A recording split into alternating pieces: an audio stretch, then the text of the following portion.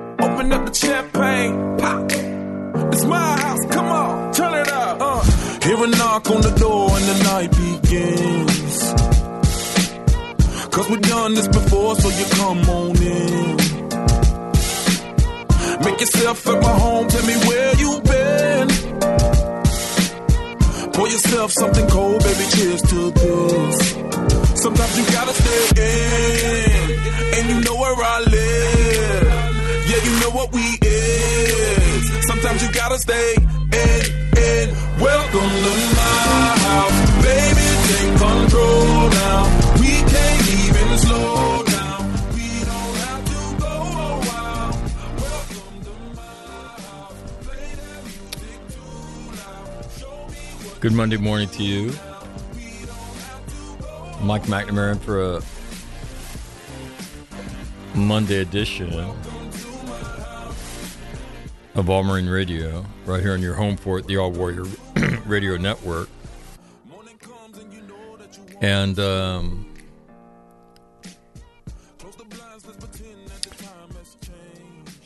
probably on Friday or Saturday, a friend of mine, Mike Marletto, who I was supposed to have dinner with tonight, but we're not having dinner.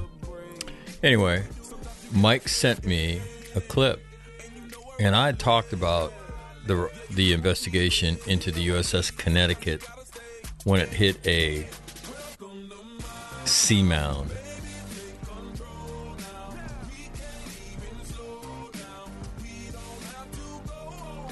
And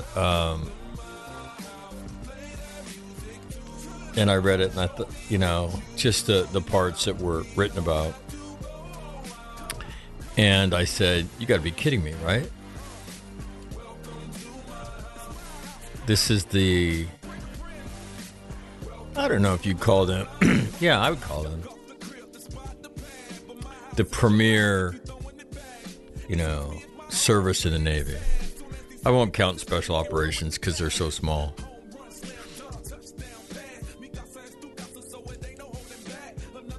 So,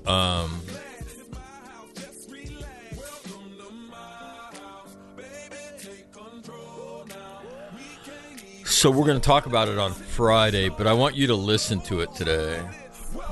And here's the reason I want you to listen to it. When you hear what goes on, and what you're going to listen to is, I don't even know the guy's name. I'll find out the guy's name. Maybe I'll try to get him to come on. But he does a podcast. And he's kind of a dork like me. He starts a podcast about submarine shit. The first time I saw this guy... That's not going to work. Totally not going to work.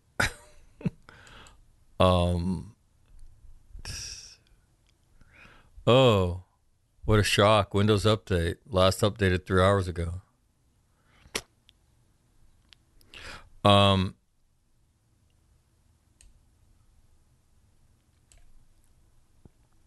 right.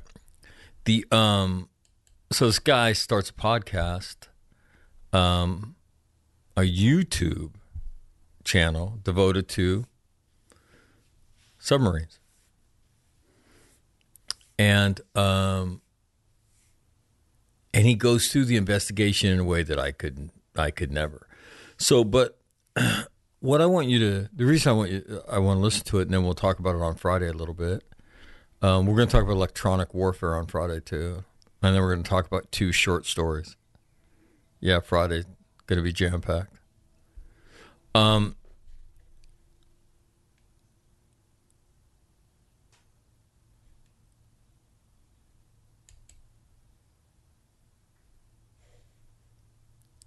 so he goes through the investigation, and he starts with the investigation like a couple years ago during training when this ship begins to train for its deployments, upcoming deployments.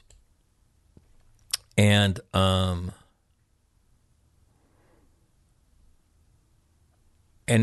what I want you to see in it is we're not talking. The reason this submarine drove into a undersea mountain was because in the American military, we're really struggling to do the everyday tasks of adult life. And when you read it in this case, it is beyond stunning. And so when you add McCain, right? You add the USS Somerset. And what's the other one? The Fitzgerald. You add the Fitzgerald. And again, I still struggle with what happened at the airport. It's not like the American military wasn't blinking red. It had been blinking red for days. And we don't take basic force protection measures for our own Marines. And we leave their asses hanging out there. And I don't know who was responsible for that. But I know that when the threat condition goes up and it's blinking red that there's a suicide bomber around, you do things to mitigate that. I don't know who made that decision. I haven't got a clear. It was left to that guy. It was left to that girl to keep it open. I haven't got that, but I would categorize that under the same. Now people would disagree with me, and that's fine. But I would. Because I know what units I was associated with did when we got that kind of intelligence. Yeah, we're still out there trying to do good things, but we took care of our Marines. We put them in a place where they could defend themselves. So anyway, so I want you to hear this. I mean, it's stunning. Here's what you're going to hear. When they went through training, they weren't very good. They had incidents where the boat was too close to the bottom, and they got yellow lights and red lights, and they didn't really respond to them. The Connecticut hits the pier months before this happens. Hits the fucking pier. And I think, I don't know, Commander Comp Sub Fleet, whatever, wants to discipline the commanding officer, and he gets talked out of it. Right. The morning that they hit this thing, where they're transiting on a humanitarian mission, they canceled the navigation brief. Yeah, fuck it. And so anyway, I want you to hear this. And again, if you're not concerned about the state of the American military, you know, all about being woke, all about extremism.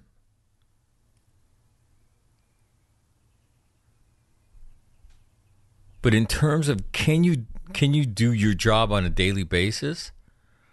On a more and more frequent basis, we see these investigations that lead to death or really, really bad stuff. In this case, you know, a strategic asset has to go into dry dock for I don't know how long, right? As they straighten it out, put shit back on that got blasted off when it hit a mountain underwater. And you're going to fight a pier like that.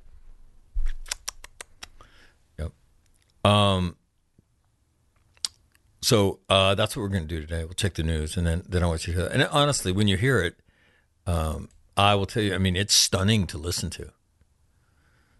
And this guy goes through it, and he's a submariner, but you'll be able to understand it. And it's just stunning. On Wednesday, what I want to have Grant do is, I'm going to have Grant on. I want Grant to give us a geography lesson. I'm gonna put up a map of the Pacific for everybody. Okay? These things, these places that we talk about, right? Now, for most people, they have this idea of the Pacific Ocean, right? It's this big blue landscape slide. Okay. Where is everything? Where's New Zealand? Well, it's east of Australia. Where? East? Northeast? Southeast? Any idea? Most people would look at you and go, do you want me to swag it? No. Tell me what you think. I really have no idea. Okay. And then I want to talk not only geography, where things are, I want to talk why certain things are important. And then on Friday, what I want to do is we were supposed to talk about the short story, The Short Happy Life of Francis McComber. Okay. And we never did that. And then Will essentially called me an illiterate because I hadn't read The Road to Abilene or, The Trail to Kansas or some bullshit story. So I figured I will read that, and then we'll have a discussion about that. And then I want to talk about an article written about electronic warfare in Russia v. Ukraine. So yeah, I want to do that this week. Maybe I'll get my computer to work too. I don't know though. It seems to be rather problematic at the time. At this time. I can't even get the keyboard to work, for God's sakes. All right, but the mouse works. That's important. Okay, so good morning to you. The United States Marine Corps Band makes this morning official. Keep your fingers crossed that everything works right here. And then you're going to hear some... I was fascinated listening to it, by the way. So, sub shit.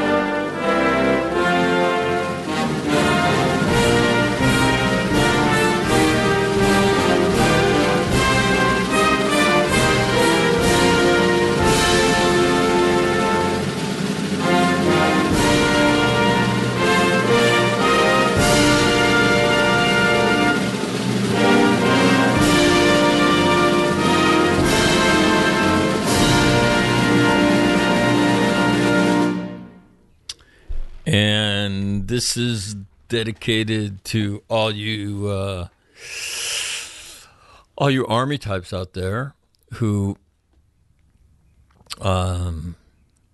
if you're still alive, who participated in the landing at Normandy, which happened 78 years ago today. And, I was thinking about that. And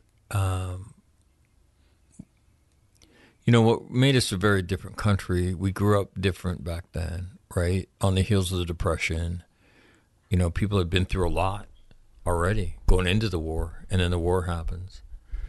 And, but, you know, they went to church. Divorce was not a part of most communities, happened rarely. And as a result, the human beings that went on to fight World War II, they were in a lot of different ways stronger than we are today. What was important was your family, your community. I don't think anybody talked about how important your feelings were. Your obligation was really important to your community, to your country, to your family. And so they came home.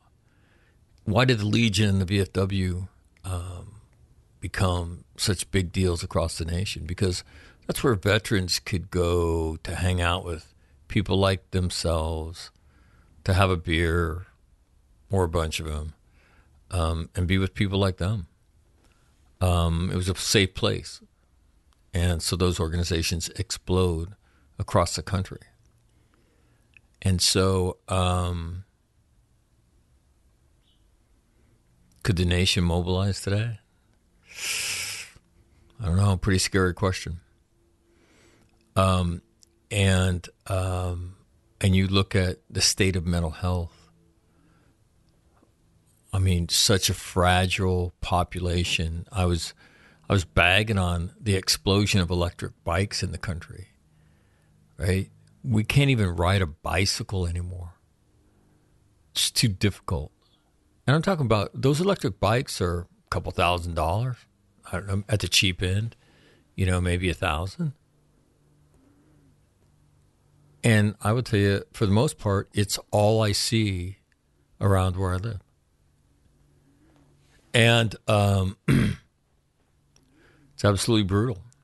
And so then you look at, well, why do we struggle? Why do we struggle so much?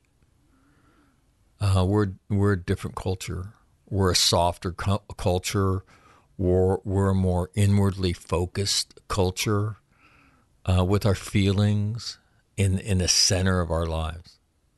And when life gets difficult, I mean, in particular, young people, they don't have the coping skills. Our parenting doesn't prepare them because they get shielded from most everything. Schools echo that and most of the time make it worse. Your feelings are so important. And then life hits them. And so when you think back of all the images that go with, you know, the invasion, the largest, this hurts as a Marine to say this, but the largest amphibious operation ever conducted on the planet, conducted by the Army and the Navy. The epic footage of guys, you know, rushing across the beach and taken from the sea, and you see a couple go down. Who was that? Right? Their life probably ended at that moment. And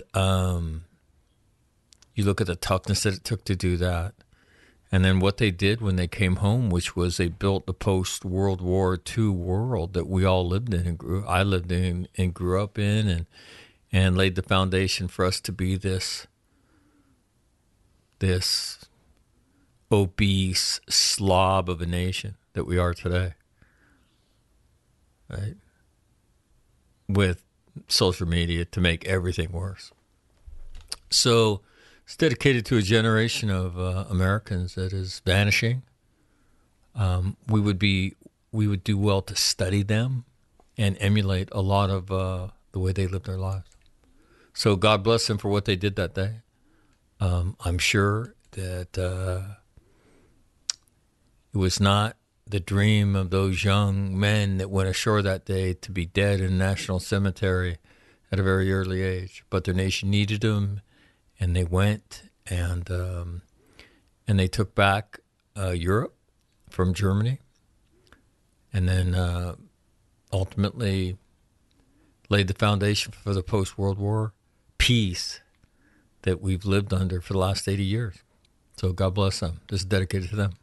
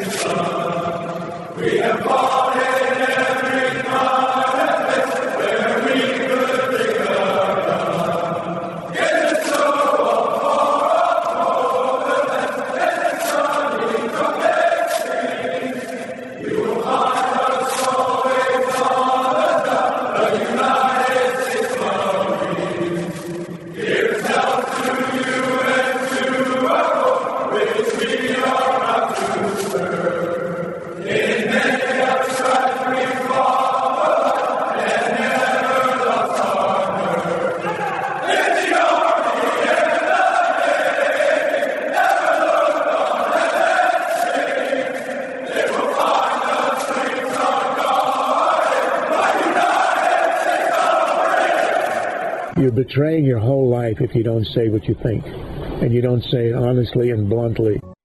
What keeps you awake at night? Nothing. I keep other people awake at night.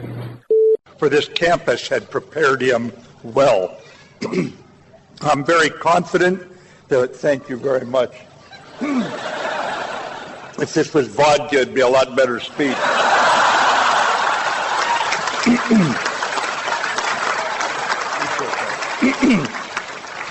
But I'm not supposed to glamorize alcohol anymore, so young folks, you ignore what I just said. We just have to execute. And we are executing every day, and Sergeant Major and I are very proud of what you do. Doesn't mean we can't get better. We don't want to make a mistake to learn. We don't want to lose to learn. We cannot lose if we have to go fight. We got to do what these Marines did here 75 years ago. Persevere against difficult, challenging conditions and odds and win. You got to win.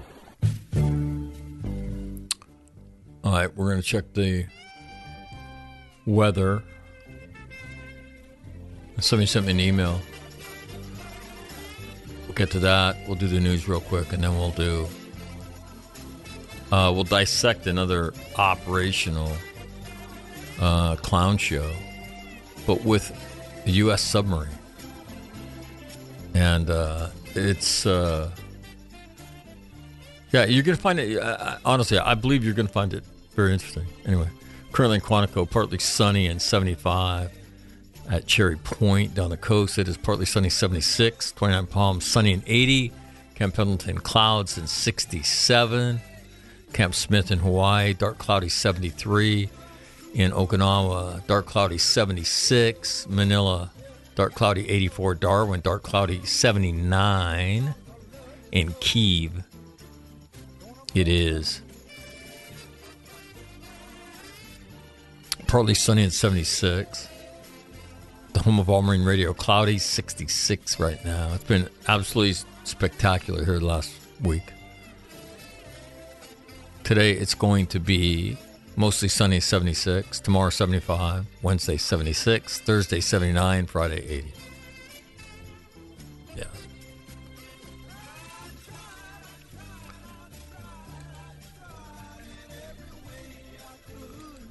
Here's the email. Mac, I'm curious. You and the Mensa seem to take care of yourselves physically. Is there anything that you would recommend to us, in particular in the area of weight loss? Well, I will ask them on Friday. They can give their pointers. When I'm serious about losing weight, I'll tell you what I do. I'll just give you my routine, what I eat. All right. So I get up in the morning and I'll have something to drink. And I don't like coffee. And so I'll generally drink hot cocoa. So I get my little measuring spoon out and I spoon in. And I think that's 150 calories. And then after I get done with this, and then I normally have some computer work to do, I'll eat oatmeal with flax in it, which is good for your digestive system. And I pile as much fruit as I can get into the bowl, into that. And I don't even count fruit as calories, just so you know. So I eat oatmeal. So the oatmeal's maybe, another 150. Then after I eat that, I drink some Metamucil. And I will tell you, I think this is a secret ingredient to weight loss because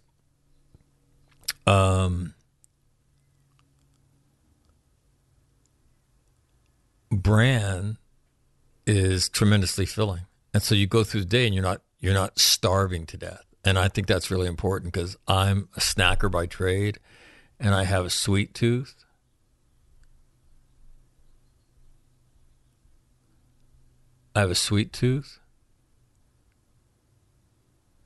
And that's bad, right? That's bad when you're trying to lose weight. And so yeah, the Metamucil is to me, it's a secret ingredient. It's the secret sauce. And so you go through the rest of your day, you're not hungry. And then earlier rather than later, I'll make this spinach salad that I make.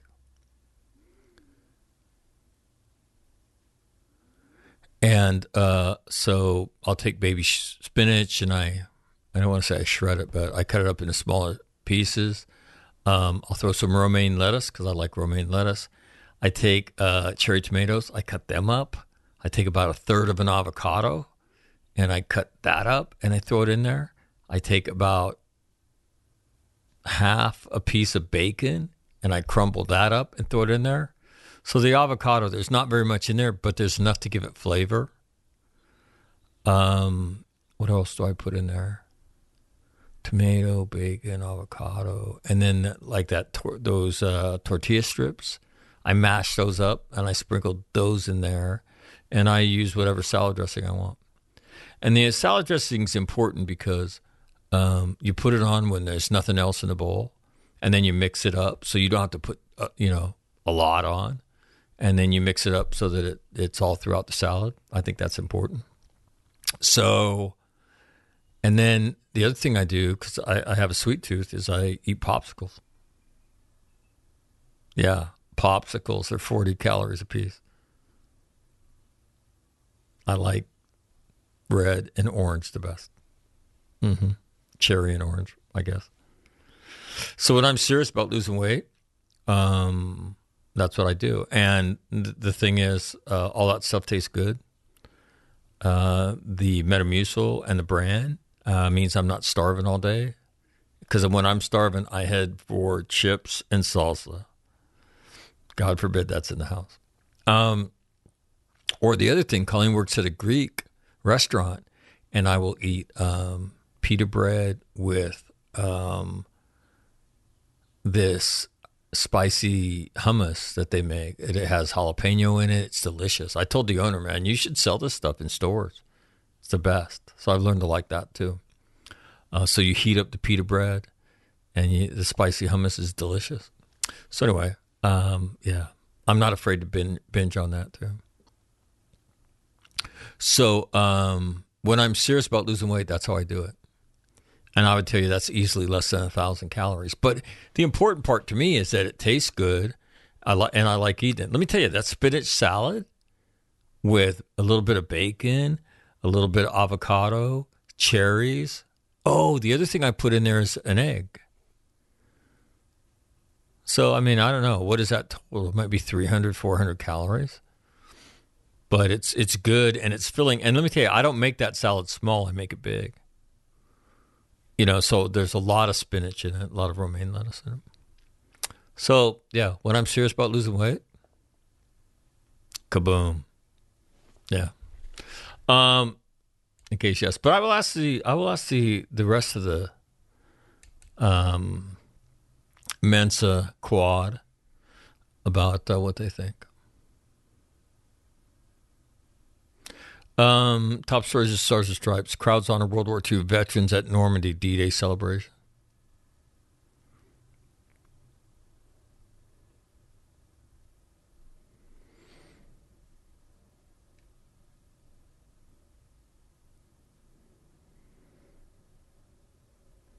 Here's another story, and I just don't understand it. Military families not having enough food is a national security issue, a report says.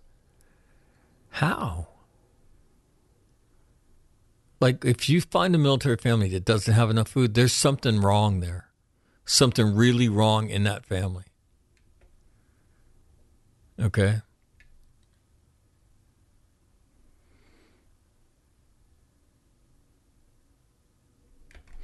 All right. That's in Stars and Stripes. Top headline in the Wall Street Journal. Elon Musk threatens to end the Twitter deal over data requests. Kind of interesting story here. He's accused Twitter of not complying with his request for data on the number of spam and fake accounts on the social media platform. And then there's a second story that said Elon Musk's bot problem on Twitter is extraordinary.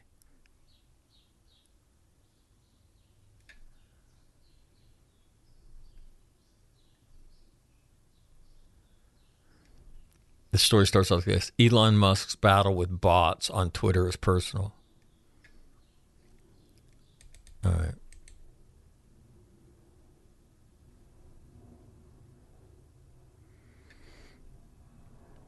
Let me give you the definition of what a bot is, if my keyboard will work.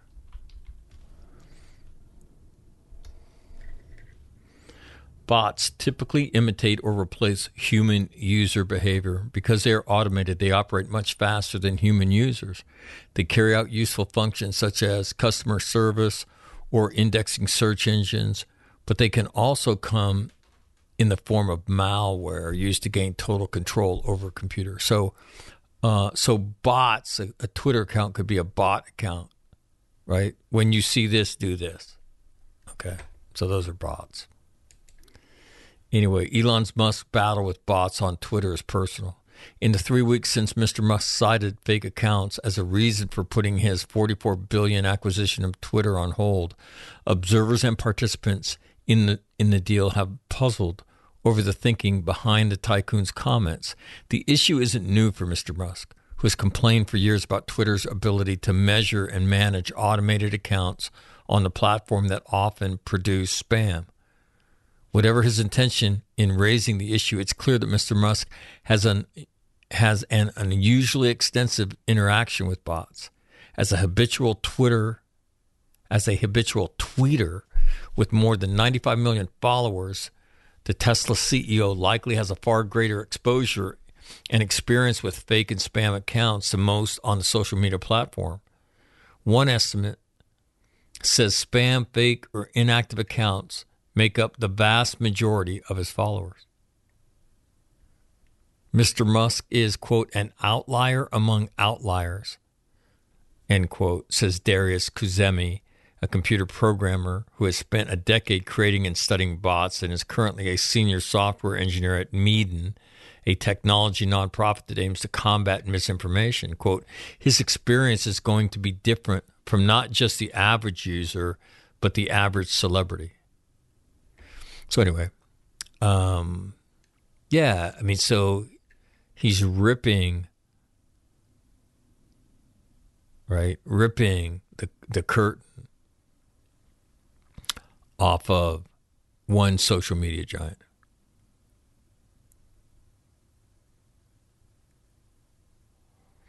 Next headline, Russian workers pick up the pieces Chernobyl workers pick up the pieces after Russian occupation.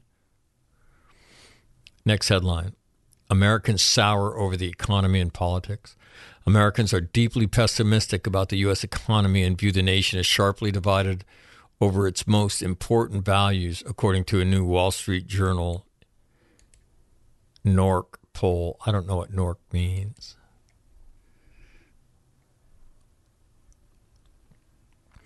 The findings are from a journal survey conducted with NORC at the University of Chicago, a nonpartisan research organization that measures social attitudes. The survey found Americans in a sour mood and registering some of the highest levels of economic dissatisfaction in years. The pessimism extended beyond the current economy to include doubts about the nation's political system. How about that? Its role as a global leader and its ability to help most people achieve the American dream. Some 83% of respondents described the state of the economy as poor or not so good. More than 1/3, or 35%, said they aren't satisfied at all with their financial situation. That was the highest level of dissatisfaction since NORC began asking the questions every few years, starting in 1972, as part of a general social survey. And mind you this, those numbers will only get worse as we go through whatever's going to happen relative to the gas issue, which has no signs of getting better. How about this? From the New York Times, top story. Russia seeks buyers for stolen Ukrainian grain. American diplomats have alerted 14 countries, most in Africa, that Russian ships filled with plundered Ukrainian grain could be headed their way. The situation poses a dilemma for countries facing dire food shortages, as 1/10 of the global wheat exports come from Ukraine.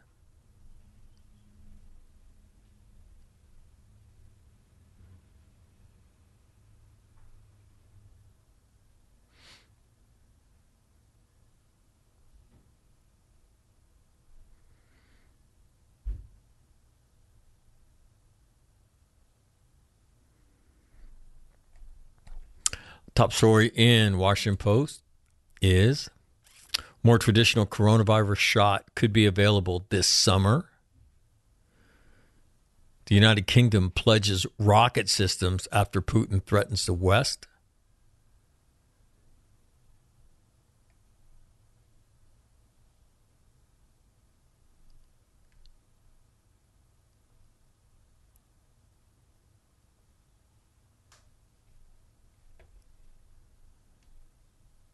Top story in USNI News this morning is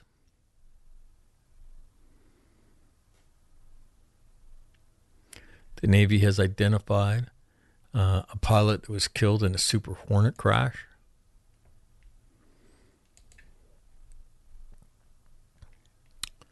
His name is Lieutenant Richard Bullock. He died on June 3rd after his FA-18E Super Hornet crashed. He was based at Lemoore Air Station in Lemoore, California. Assigned to VFA 113. He was flying on a routine training mission and crashed around 2:30 p.m. near Trona, California. The investigation's ongoing.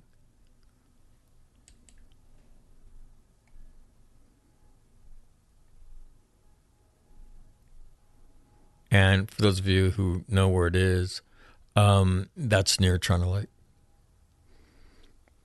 Chinese and Russian warships continue to exercise near Japan, just to let everybody know. Top story in Marine Corps Times this Monday morning is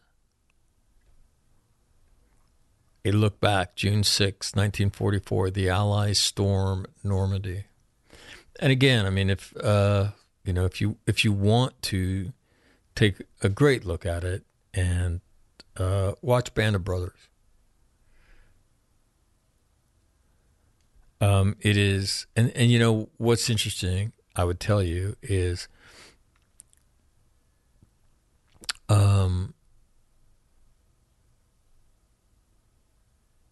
watch it with an eye towards mental health and watch how much mental health stuff is in there. Pretty amazing. Top 5 stories in Early Bird this morning before we do sub stuff.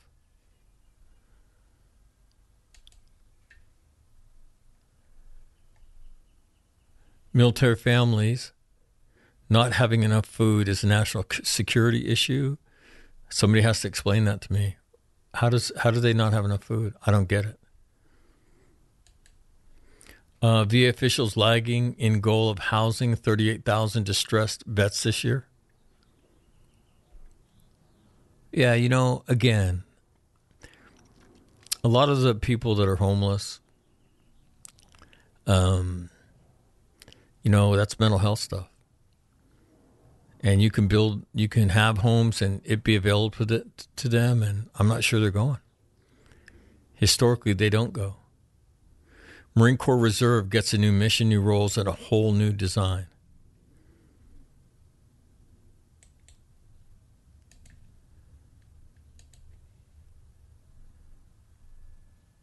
Active duty Marine Corps force planners are, perhaps for the first time, looking to the reserve side to take an operational, experimental, and capabilities and roles at a level the component hasn't faced.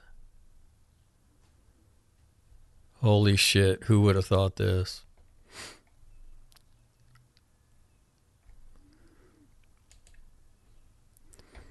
Next story, Navy identifies special warfare sailor who died Friday in a vehicle accident. Next story, Russian invasion of Ukraine sparks renewed interest in Stryker protection system.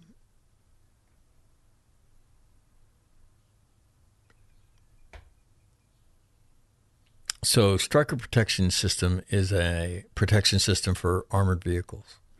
And so we talk about, this whole discussion of the tank is dead, right?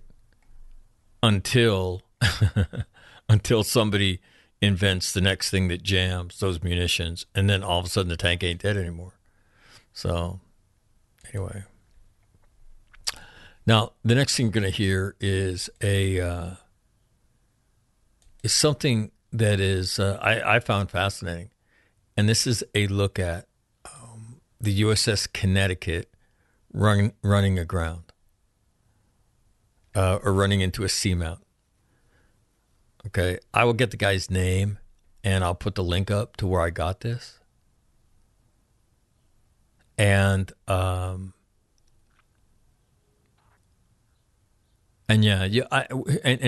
the reason you need to listen to it is that, the sub force has always been this elite service, right? And then you're going to hear this and you're going to see the same affliction that we see in the surface fleet, the same thing that we saw in one MEF when 8 Marines and a sailor drowned off the coast of California, which was resident, the dysfunction of the USS Somerset, the dysfunction of the USS Fitzgerald, the dysfunction of the USS McCain. And we're not talking about them doing, crazy things. We're talking about driving ships. We're talking about launching and recovering Amtraks. We're talking about the very, very basic components of military operations. So have a listen to this. This is a guy by the name of Aaron Amick, A-M-I-C-K. Aaron is a retired United States Navy submariner sonar man. Okay. He has a website called subbrief.com, and he talks about submarines. So, without further ado, Aaron Amick, United States Navy, retired. Welcome to the USS Connecticut's final investigation report. Everything you're about to hear is from the declassified final investigation report that's been fully redacted by the United States Navy, and I'm here to share it with you today because it's quite a story. Let's go ahead and begin. So, if you're not aware, on the 2nd of October of 2021, the Connecticut struck an undersea bathymetric feature. That's kind of their way of saying something underwater that wasn't moving. Another way of saying that is the earth or the ground. A grounding occurred. Now, this mishap, according to the Navy, was preventable, The result of this was an accumulation of errors that we're going to talk about today, omissions, which are really important, and of course, overall performance from key people on board led to this bathymetric feature being run into. The Connecticut is available for operations for an extended period of time, including the time of this recording, even though it's been 7 or 8 months now. Long time. All right, let's go back to the beginning and talk about all the players involved, the key players involved. Obviously, the entire crew is involved. But at the very top, you have the commanding officer right there. He is responsible for the performance of his ship, the safety of his crew, and bringing the ship back undamaged. Also, things like not getting counter-detected and things like that are important in the submarine field. So he's responsible for all that. Underneath him is the executive officer, commonly spoken XO. Now, the XO in our story today will also be playing the part of the command duty officer. Command duty officer is somebody who, when this commanding officer is not on the con, doing his thing, the XO can go and make himself the command duty officer and kind of take on that role, giving the captain some reprieve. But know this, every officer of the deck that we're going to get into is a representative of the commanding officer's authority. So it's as if the CO is there, but it's just a different person holding them. The CDO is a position between those two. Alongside the XO, but on the enlisted side, is the chief of the boat, commonly spoken Cobb. And he's the senior enlisted advisor to the captain. And that's why I put him here next to the XO, because the XO is the senior officer advisor to the captain. And they often advise the captain together at the same time daily on what's going on with the crew and how things are going. So they both play very important roles. Below them are the department heads. These are the weapons officer, the navigator, and the engineer. Today's story will also have an operational safety officer and an operations officer that was temporarily assigned for this cruise, and we'll get into that. So below the department heads, the on-watch people that we need to know the names of are the ANAV and the quartermaster. When I say names, I just mean their titles. The names of everybody except the captain and the Cobb have been redacted for privacy, and we're not going to violate any of that today. We're just going to read from the report. Let's get started. We're going to start in July 2020. This grounding kind of began all the way back then, over a year before it actually happened. This is Submarine Training Facility, San Diego, California. A very important training facility on the West Coast. I spent a lot of time here myself. So what the crew is being trained on before they go on their underway is theater commander guidance, making sure that they're compliant with that. This is all happening in classrooms and in simulators, things like this. So this is a shore facility that the crew goes to get this training done. They also practice or they review recent own ship evaluations to see where they're weak and where they're strong, and they try to bring the weak points up. ComSub PAC for the Pacific Fleet also has guidance. They're trained on that. Core competencies, basic submarining, seamanship, communications, professionalism, that all is under that. Mission areas, where are they going to be operating? Where are the likely operating areas? Because at this time, they probably don't have a specific mission, so they're going to go over where they may be deployed and learn about oceanography, topography, depending on their jobs. That's going to be very important. Recent operations. They'll take a look at the Connecticut's previous deployments and see how they did. What was their most recent combat certification score, and where were those weak areas? What do they need to improve on? All that comes in. Also, the captain of the Connecticut can submit to the training facility things that he wants his crew to get better at. That's very important to them. So he does that. And then finally, deployment lessons learned. And this can be for the ship. It can be fleet-wide. And it kind of wraps it up. So this is a lot of training that happens before they even go back to the submarine and take it underway again. Okay, in July 2020, training begins. Or the training is ended, and the results are in. And here we have the squadron admiral formally counsels in writing the commanding officer. He sends a letter of performance into his record and gives it to him as well for inadequate supervisory oversight. He's noticing some problems with this USS Connecticut command. Ineffective accountability of practices. So if they even find a weakness, they don't necessarily address it. There's no accountability on the USS Connecticut according to the CSDS. Superficial self-assessments. In other words, whenever they do their own self-assessment, they write it up, they make sure the I's are dotted, the T's are crossed, and then they file it away and never to be addressed again. And honestly, self-assessment is only one step in the process of getting better. You have to implement policies and changes and then act on those things to actually make improvements. Well, they're just doing a superficial self-assessment according to the squadron commander. So, on the 16th of February, 2021, we're going to fast forward into 2021. CSDS issues a letter of instruction because they still have not acted on his previous letter. So the CO is directed to address the crew's overall performance. He's saying there's a lack of improvement since the last time we talked. You haven't made the changes that I recommended 6 months ago. So here's a letter of instruction. This is a formal military letter that says thou shalt do X, Y, and Z. And finally, he says this is because you're getting this letter because of your reluctance to accept feedback. And this is something that I've seen in the Navy going back decades, because I was in the Navy a long time ago at this point. There are some commands where they just don't accept the schoolhouse or the training facility's feedback as well as other commands do. And it's a little bit of confidence, which is good. You need confidence, but it's also a little bit of arrogance, and that's not as good. That can be, detrimental to everyone's performance, getting better. If you think you're already as good as anybody else is going to make you, there's no need to improve. And so the squadron commander is accusing this commanding officer of having that mentality. So he issues this letter of instruction in February 2021 to address those issues formally.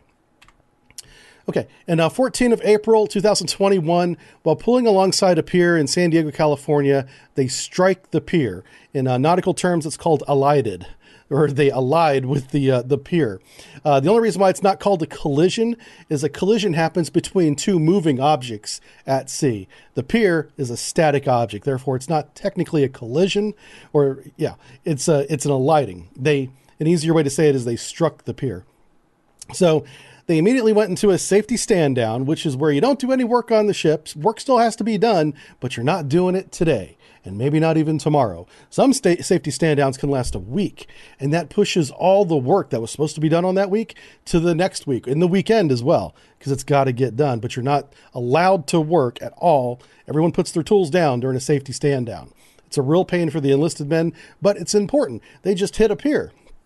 So they're going to go over things like danger recognition, risk management for everybody. Everybody on board a submarine is trained in risk management rather. Formality, communications. Formality is really important on a submarine because you got to be able to say the same things the same way as people expect to hear them and not random or different every single time. Because whenever a casualty happens, you need that instinct to report things in the right order. And the person listening during the casualty, who has all this adrenaline running in their body, they need to be able to listen and expect the reports in the order that they expect to hear them. That way there's no miscommunication, or less likely to have miscommunication. Formality in communications, very important.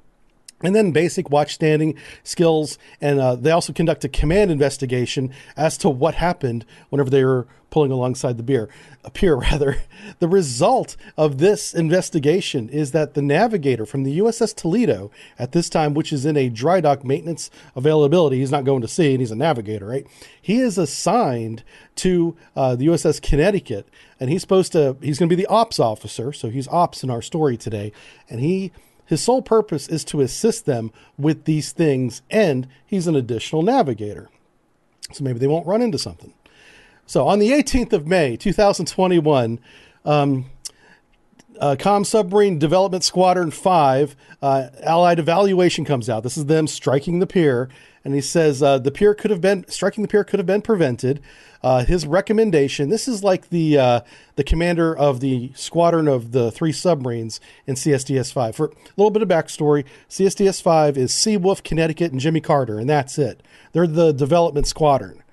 If you want to join the Navy, get into a development squadron because they do the best missions, okay? But CSDS-5 made up of 3 submarines, all Seawolf class. All right, he's saying, well, my commander on the USS Connecticut is having problems, and I recommend disciplinary action because he's already done a letter of instruction. He's already done, a letter of condemnation into his record. His next step is a disciplinary action, but this one is for everybody involved in the striking of the pier. The CO, the XO, the navigator, the officer of the deck at the time, which is not named, so I don't know who it is, and also the ANAV. They're all going to get disciplinary if his recommendation is followed and approved by higher ups. The charge is dereliction of duty. That's a UCMJ violation. That's pretty significant. That's like Article 92 stuff. That's a big one in the Navy terms. Okay, on the 19th, the very next day, he informs ComSub PAC, that's the submarine admiral for all Pacific Fleet, okay, under which he's under, and also Commander Task Force 74. You want to remember these names because these guys are really involved in what happens next. So Commander Task Force 74, he's stationed in Japan, and then ComSub PAC, he's responsible for the entire submarine force of the Pacific Fleet. Okay. All right, so the next day, the 20th of May, our hard-nosed commander of Commander Submarine Squadron, Development Squadron 5, has a sudden reversal after talking to ComSub PAC and CTF 74. He comes back, and I have to quote this. I can't paraphrase this. He comes back after writing a letter of an instruction, condemnation, and recommending disciplinary action to the very next day writing this.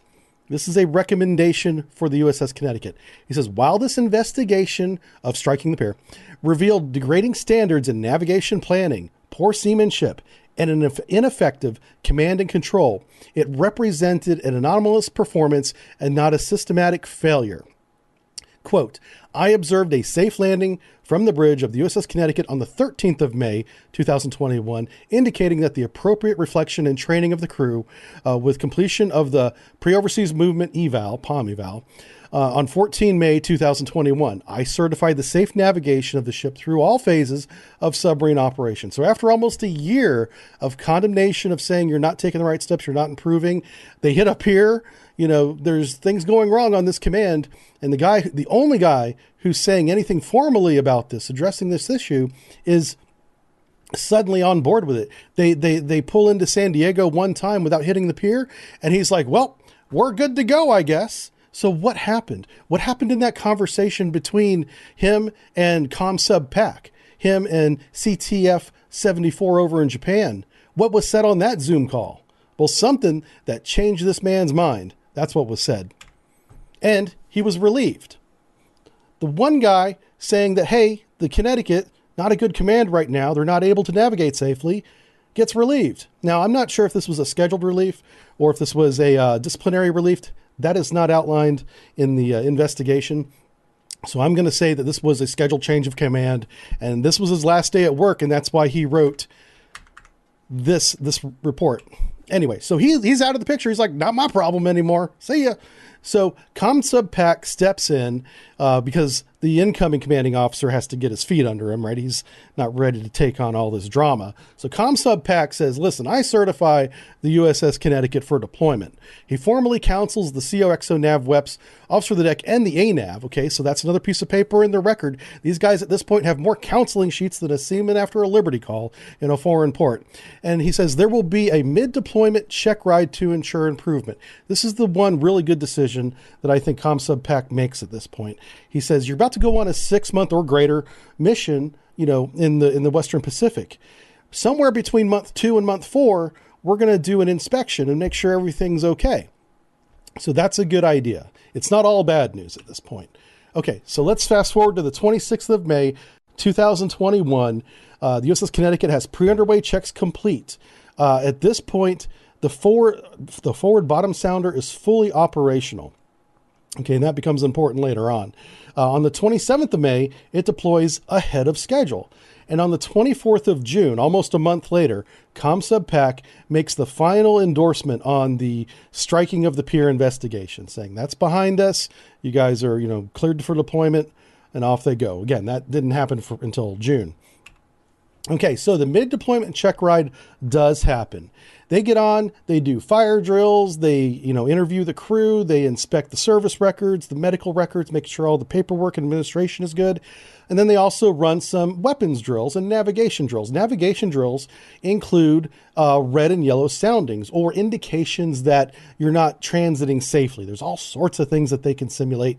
In this case, according to the investigation, among all the other things they did, they also simulated red and yellow soundings, which without going into any detail, because I don't know how much I can talk about it, is they're simulating the bottom being more shallow than expected. And I won't go into any more detail than that, but that's what the red and yellow soundings in general mean. Okay, the crew did not investigate during the inspection. With the inspectors on board, watching over their shoulder, they got the red and yellow sounding. They recognized the red and yellow sounding. They called it away, but then they didn't investigate why. I guess, it's a little bit of, whenever you're in a drill and you see the real indication is fine, but then you have the drill monitor handing you a piece of paper showing you what is supposed to be the indication so the drill can happen. Well, they acknowledged the piece of paper essentially and then just left it at that. And the reason why that's a little funny is there's required actions that happens with a yellow sounding and then another set of actions that happens with a red sounding. And they're very important actions. They didn't do any of that stuff. So I'm sure the drill monitors were furiously taking notes saying these guys do not understand how to respond to these navigational drills. Okay, and I think the evidence will show that they were right. All right, so no additional crew deficiencies other than this navigational hiccup where they just didn't respond to the red and yellow soundings, which blows my mind as a sailor. So the forward bottom sounder at this point, at the midpoint of their deployment during this inspection, is not working again. So they're having problems with that forward sounder. The bottom sounder is very important because that tells you how much depth you have between the keel and the bottom of the ocean. And they have two of these sounders, one forward, one aft, separated by the length of the boat, right? So they just use the aft sounder and everything's fine, right? It's not a big deal. It's a noted, mechanical failure. They're going to get it fixed whenever they pull into port. All the communications to get the part into Guam whenever they eventually pull in, whenever that is, will be there on the pier ready and waiting, and they'll just get it repaired. So, and that's all documented. That's fine. The point is they're using the second of two sounders. They're down to one. So they don't want that one to fail, right? They're just using that aft one. All right, so let's move on to the day of the event, okay? So this is 2300 Zulu, I guess because it's right before midnight, technically the day before the event, by 30 minutes. Now, I need to explain real quick Zulu time. Submarines, whenever they go to sea, they go off their local time, whether it's, West Coast time, East Coast time, doesn't matter, and they go to Zulu time. So Zulu time is based on GMT, Greenwich Mean Time. Today, I believe it's known as UTC, Universal Time Code, whatever the C means. Anyway, so it's that. So they're in the Pacific with a time code that on the surface is based out of London, right? So don't confuse just because it's 11:30 watch time in the middle of the quote night for the submarine that's submerged with no sense of day or night. Topside, it's a different time, totally, okay? And that's not even an important point to understand. Just know that as far as we're concerned, it's 11:30 at night, okay? And it's been that way for months because we're going into month whatever of this deployment. Okay, the XO is the CDO on the con. Remember, I told you when the captain's not there, the XO can and often does assign himself as command duty officer alongside the officer of the deck, who is the engineer. This watch section's name, there's 3 watch sections that rotate. This is watch section harder. Okay, that's the name that they gave themselves, and they're the harder watch section. Okay, so it's 01:15 in the morning. They're cruising along submerged. Everything's, happy. The quartermaster, he's taking his soundings as he's required. The one at 01:15, he doesn't get a return. And he's not allowed to change modes because they're, they're in a deployment lineup, basically. So, he just does it again and again and again. He's not getting a return. He's like, So he goes back to his navigational log. Quartermaster has their own log, a ship's log, a very important log. And he logs, hey, no sounding. The aft bottom sounder operation is degraded above 16 knots. This note is in the inspection, implying that they're doing something above 16 knots at this point. So we're going to assume that, okay? They're doing some speed above 16 knots, and he notes in the log, unable to get sounding due to speed above 16 knots. Okay, the quartermaster did not take required actions for loss of sounding, including informing the officer of the deck. He was like, no sounding, make a note in the log, back to doing quartermaster things. That's an egregious violation. If you have a secret, you don't want to be the guy holding it. You want to share that information with everybody, especially the officer of the deck. He's the guy that needs to know that we don't know how much water we have below us, starting at 01:15 in the morning, okay? All right, so at 01:45, 30 minutes later, he attempts to make another sounding. The sounding fails. He makes a note in the log. Oh, no, this time he doesn't make any note in the log. He just no action. So the ship's log needs to have the sounding, if they don't have a separate log for it, in the ship's log, you know. At the very least, there should be a fathometer log that has it. And they don't. He just doesn't write it down anywhere. He does it again at 0200 in the morning. Takes a sounding, no return. Does nothing, tells no one. I don't know what this quartermaster is thinking at this point, but he's really letting down the safety of everybody on board at this point. All right, at 03:23 in the morning, this is in the ship's log, the XO says, I secure myself as the command duty officer. The officer of the deck has the helm in the con, and he secures himself and goes off to the wreck because it's in the middle of the morning, right? He's got a whole workday ahead of him. The XO, by the way, along with the captain to an extent, but the XO especially, one of the hardest working people on board in terms of lack of sleep. They are by far awake the longest, him and maybe even the Cobb, but depending on the boat you're on. But the XOs that I've always worked with, they seem to always be up.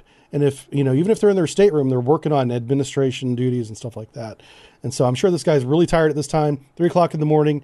He's going to go lay down for an hour or two so he can get up and start a whole new workday again. All right.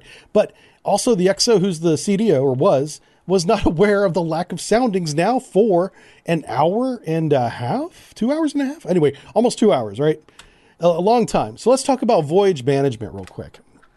Okay, the chart was not properly marked. We're going to start with the things that are wrong with the chart. There's something called the VMS, that's Voyage Management System, and the chart is not properly marked with underwater danger and hazard marks as it's supposed to be. So the investigation found out that there was at least 5 navigational hazards that were not marked along the sub's current path.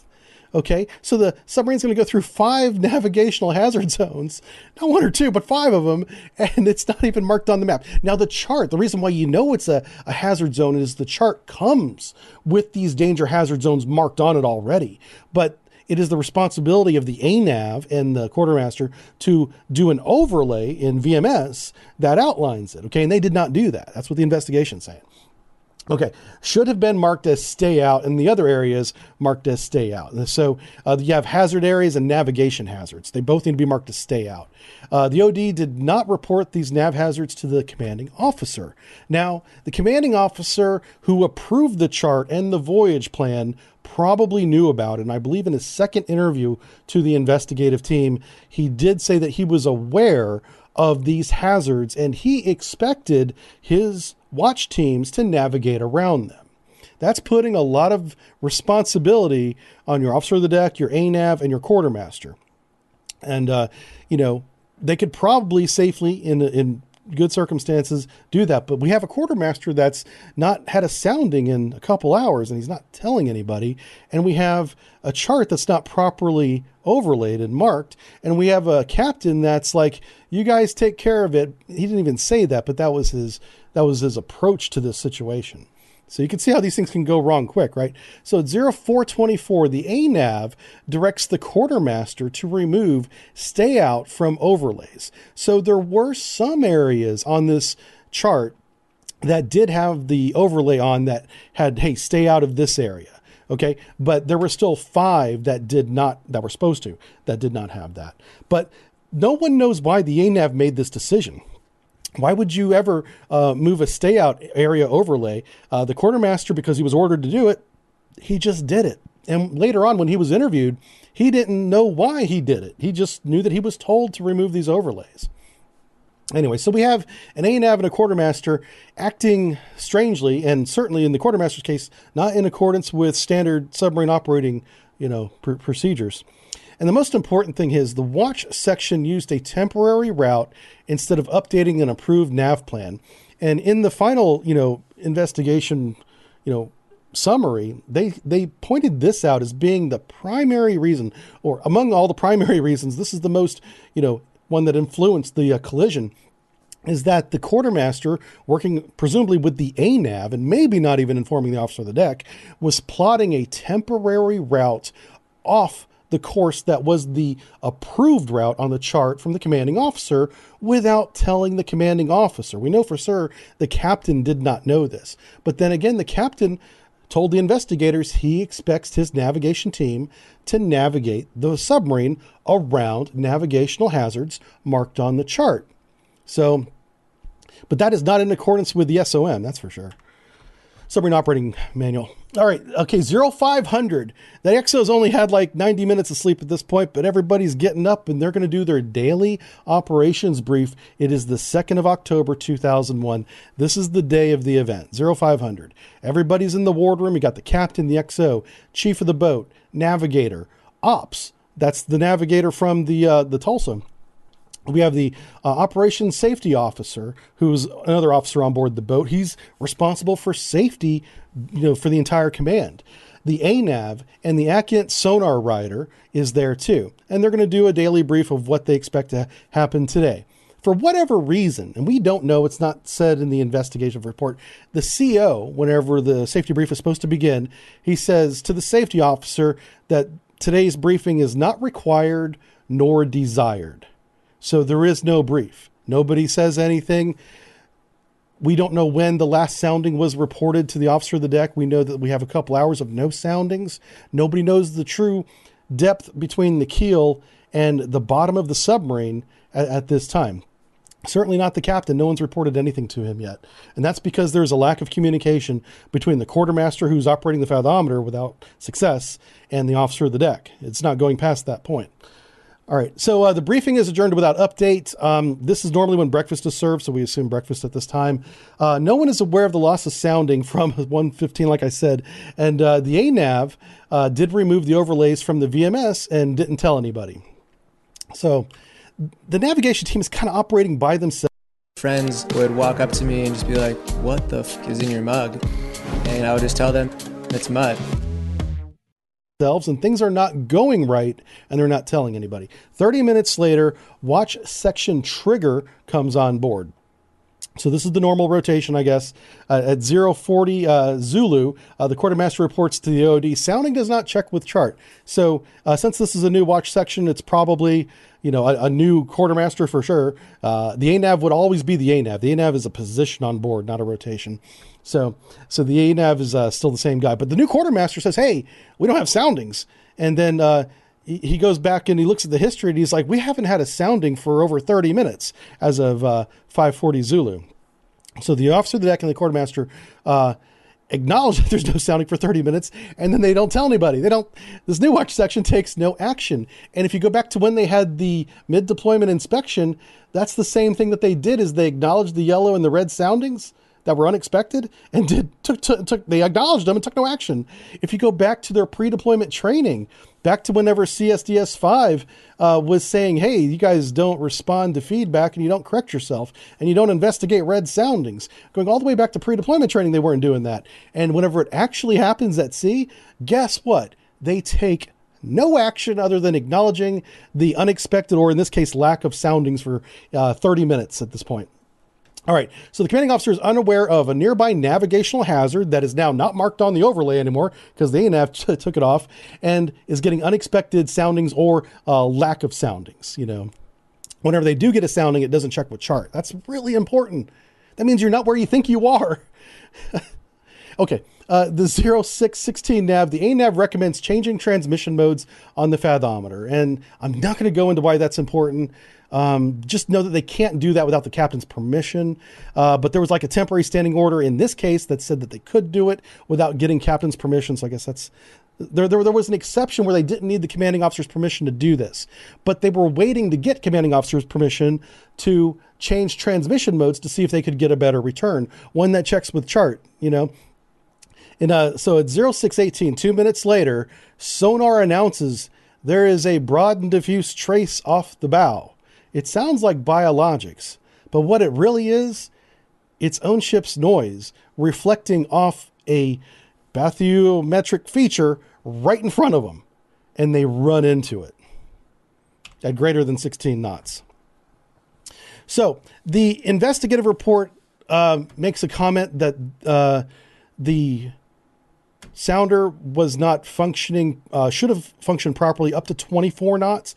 So out of the investigation, we could assume that they were operating somewhere between greater than 16 knots and maybe 24 knots, but we really don't know. And that's not important. Just know that they weren't going slow whenever this collision happened at 0618 Zulu.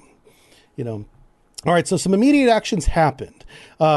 the helm, as you see here, pulls full rise on the stern planes. The officer of the deck who is injured in the collision, he's bounced all around, orders, from his prone position to make depth 160 feet. The diving officer of the watch, in amidst all the commotion and noise and shock, for whatever reason doesn't hear that, but he's on board with going to the surface. Sonar reports degradation off the bow sonar. Sonar essentially at this point is blind with that one sensor. And there's also a loss of indication of speed because whenever they ran aground, they ripped off the speed indicator. So at 0619, USS Connecticut's going to the surface, boys. The diving officer of the watch has so much momentum because of the speed and the full rise on the stern planes, he can't help but breach and broach the surface now. So he announces the ship is going to the surface. Ship is often used for the word sub, for those of you that don't know. We just call everything ships whenever you're making formal, comms like this. You don't differentiate the two. Okay, so the diving officer of the watch grabs the controls, but the bow planes are stowed for high speed. So they don't have the bow planes extended. Therefore, the only planes they have are the stern planes, and the helmsman's already reaching back on those like his life depends on it, because it does.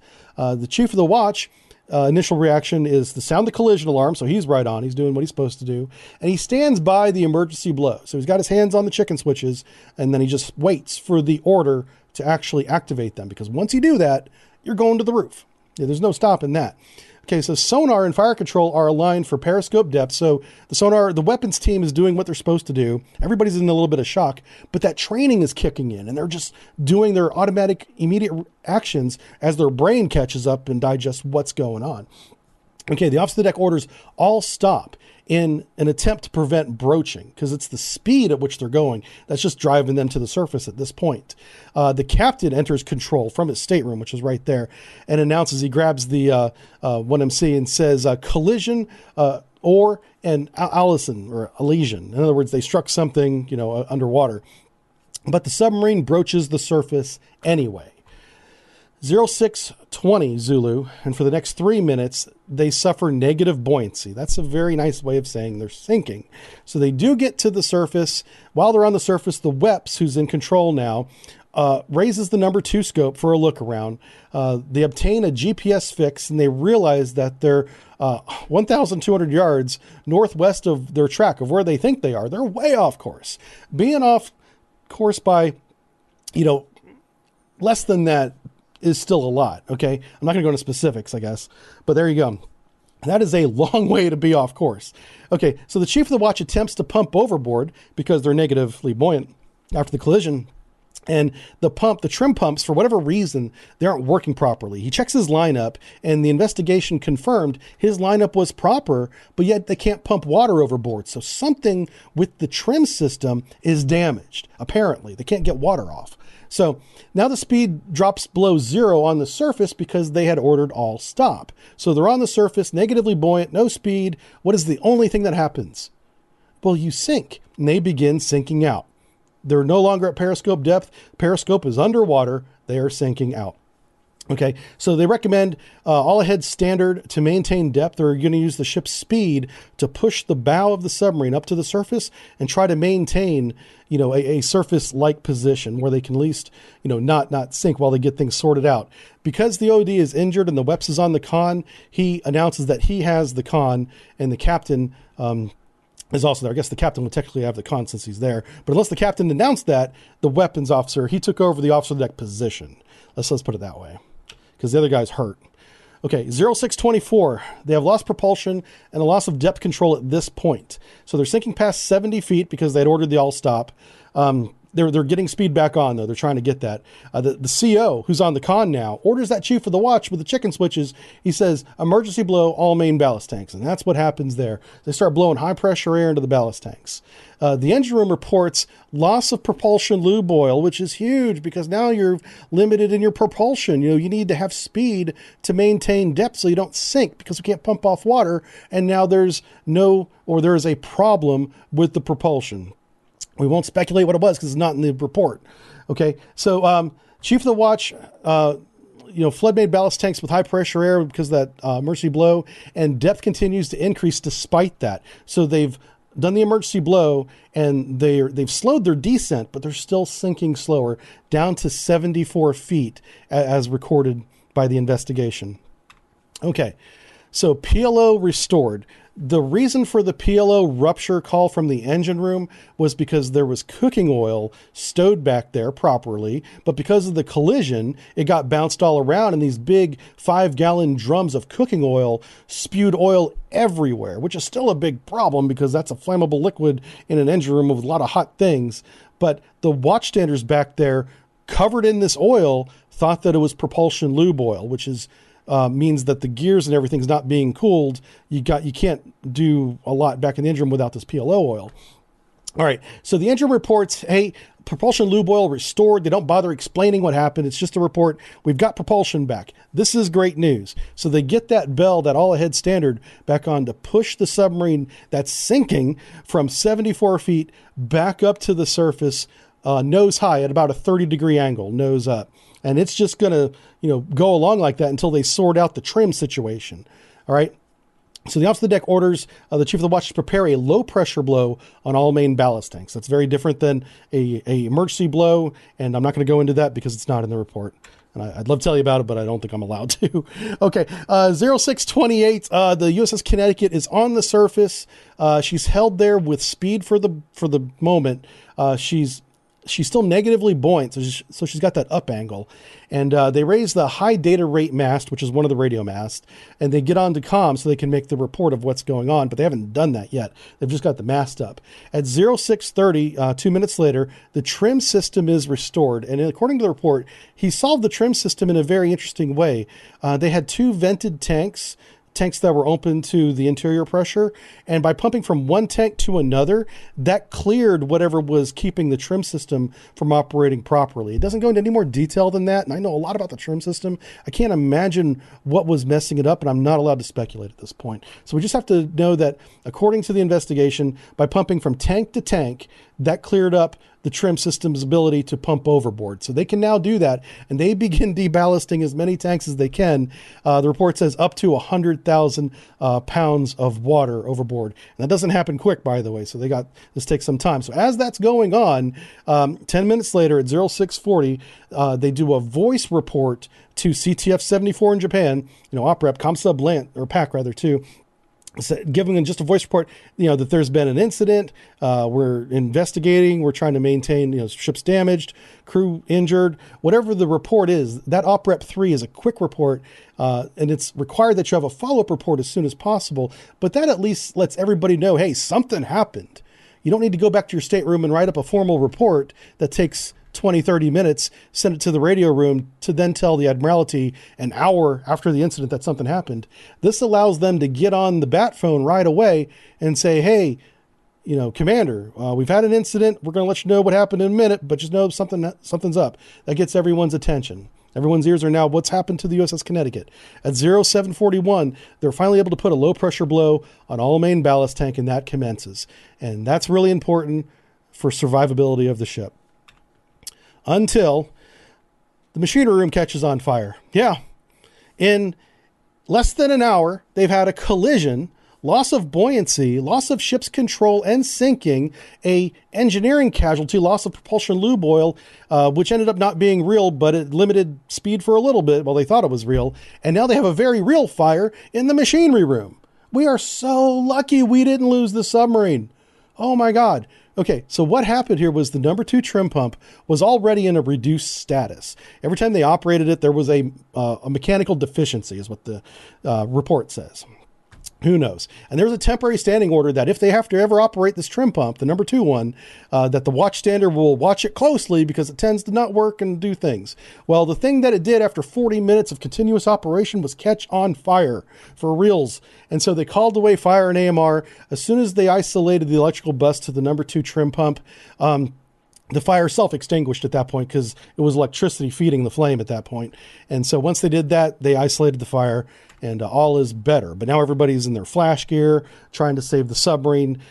just one thing after another. And this is how casualties happen. Casualties are very rarely isolated incidents. They cascade. This collision cascaded all over the boat, from the sonar being destroyed forward, to the engine room believing they had lost propulsion, to the machinery room catching on fire. Everybody's having a bad time all of a sudden, because casualties will cascade. And that's what's happening here. Immediate actions of this crew is outstanding, and probably is what saved the ship, because whenever they were losing buoyancy, sinking past 74 feet without propulsion, they were screwed. That is a dying submarine. Whenever you do the emergency blow and you still have negative buoyancy and you don't have propulsion, well, guess what? You better start making plans for the next life, because you're almost done with this one. All right, so the CO orders a continuous low pressure blow on all main ballast tanks now that we're back on the surface and the fire is extinguished. The officer of the deck switches his watch to the bridge, where he can do a visual assessment of everything that's going on, and they finally get a formal, their version of events that happened up to this point off to CTF 40 or 74 rather.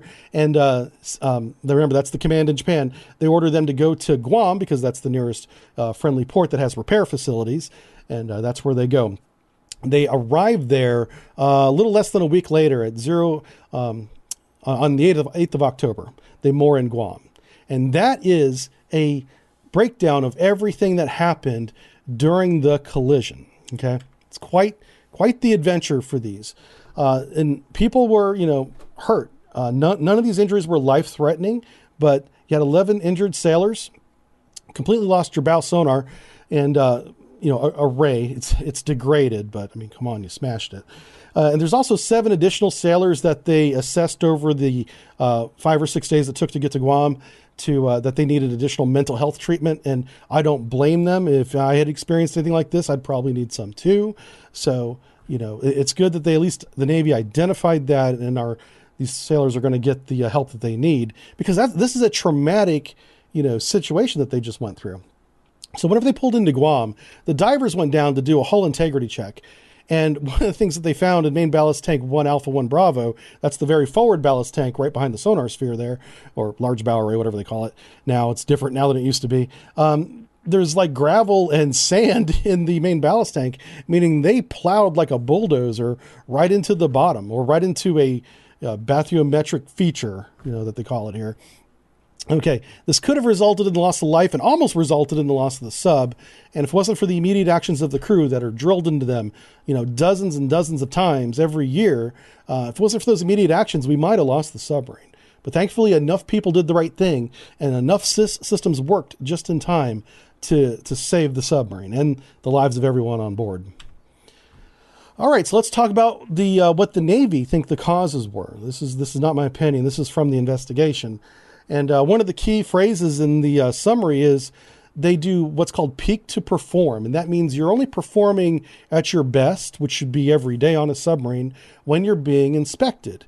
And looking at the inspection reports that's in this investigation, when they didn't react to things like a yellow and red sounding, didn't investigate those things, then they're not performing very well even at their peak in terms of navigation. Again, navigation is just one small slice of the entire submarine's operations, and it appears everybody else was doing what they're supposed to be doing. All right, so command performed at its highest ability during inspections, but did not maintain that standard day to day. That's from the investigation. They also said failure to meet safe navigation standards, failure to properly mark at least 10 charted hazards, so there ended up being more than 5 after the investigation looked at it, use of a temporary route instead of updating the nav plan, and we talked about that. The CO... like I said, did not expect them to update the nav plan every time they wanted to change or get off the path. And that was the CO's call. But it resulted in this, was a major contributor to this happening. The navigation team did not understand where they were, that they were in restricted waters, because they had gone through some of those restricted areas. And because they didn't have an accurate sounding, they didn't realize how much in peril the ship was, as the bottom was coming shallower and shallower over at least an hour's time, if not longer, that they were not aware of their impending grounding. Okay, the ANAV effectively prevented the quartermaster from marking navigation hazards for 2 hours prior to grounding. That goes back to where, right after 4 o'clock, he told him to remove that, hazards overlay. You remember that? That's what that refers to. The ANAV made a lot of mistakes, and the quartermaster did too. And so this is really a failure if you look at this, from the top and from the bottom coming together. You know, the squadron, the submarine development squadron commander tried 3 times to inform those above him, ComSub PAC and CTF-74, that there were issues, and they shut him down because he's getting ready to get relieved anyway. And they authorized this to go to sea. And then from the bottom, from the deck plate level where I lived, the quartermaster, and especially the ANAV, who's an enlisted man, by the way, but he's senior enlisted and specially qualified to be an ANAV, really failed to perform their duties by simply informing people that there were no soundings for hours, which is insane. Like, the moment that happens, you inform people. You don't wait. Okay, the quartermaster was updating temporary routes instead of operating the fathometer. So because they had to do these temporary routes to go around these navigation hazards, he wasn't paying as much attention to the fathometer as he's required to be. Failure to shift fathometer to shallow mode caused loss of sounding. So something that shocked me here is because the bottom was getting closer and closer to the bottom of the submarine, right? That gap is getting closer and closer. They were in deep mode on the fathometer, according to the report, and they never switched to shallow mode. And because of that, because they were in that wrong deep shallow mode, they would never see the bottom because it requires things. I can't get into it. Shoot. Okay, finally, he says, when the sounding did not check with chart, they didn't take further action, and I've beat that to death. So there you go. That's from the investigation. Aftermath. What happened? Boy, everybody got fired. That's what happened.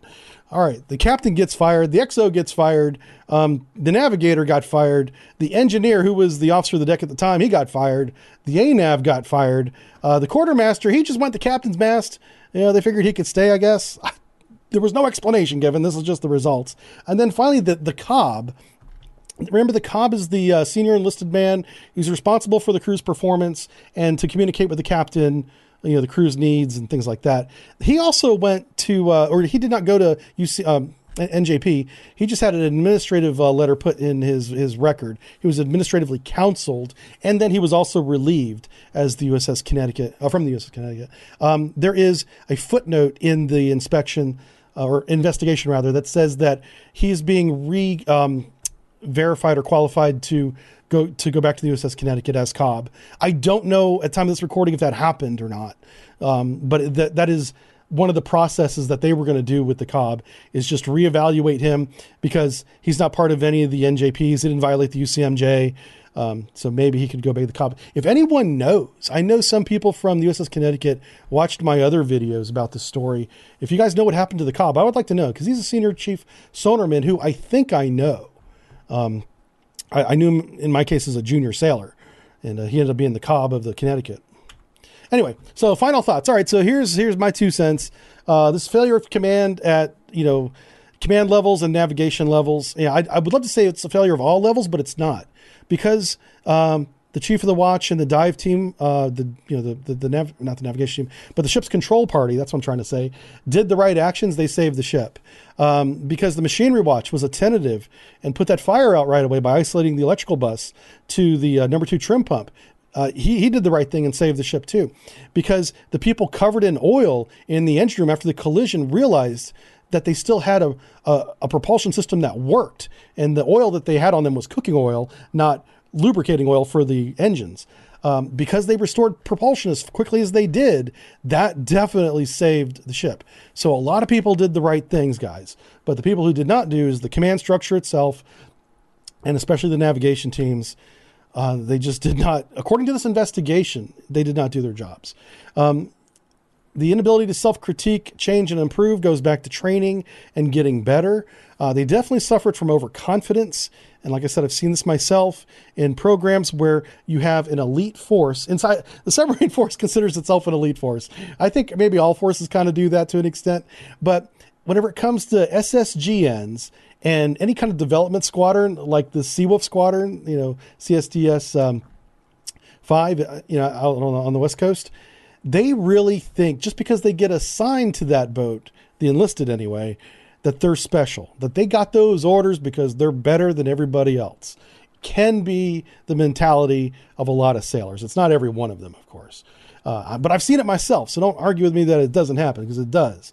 Anyway, that overconfidence led to their inability to recognize key indicators that the ship was in danger. Yeah, that's called hubris at that point.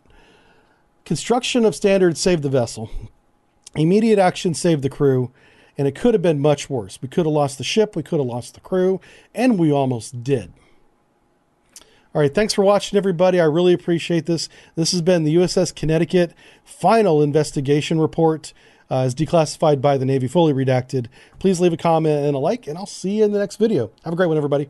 Bye.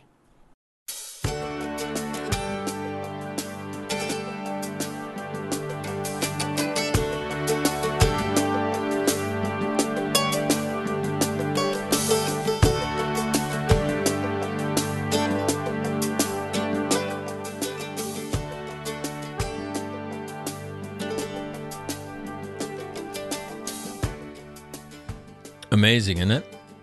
I told you.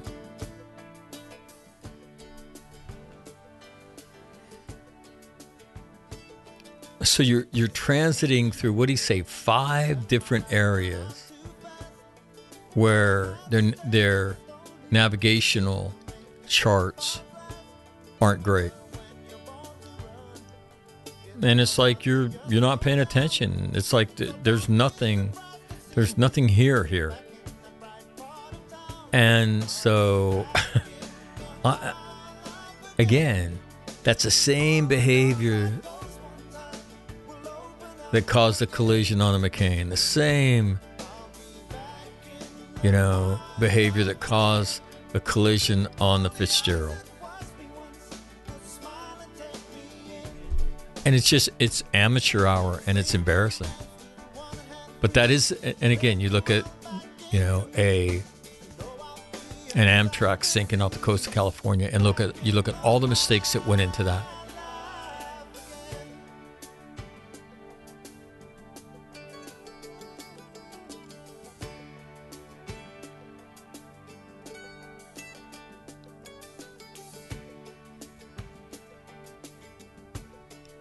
And that military is going to take on the Chinese. Yeah, I don't think so. Or if it does, it's not going to work out well. And the optimum end of that is we'll suffer a lot more casualties than we have to, than we should. And we'll do that because as a culture, we don't embrace things like hard work.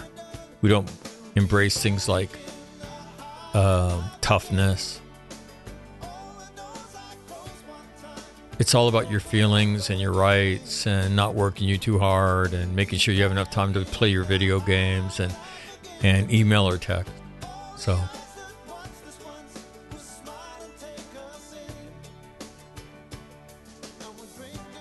on that note, I'm Mike McNamara, this is All Marine Radio. I'll be back with Grant on Wednesday. Have a great couple days. I'm out.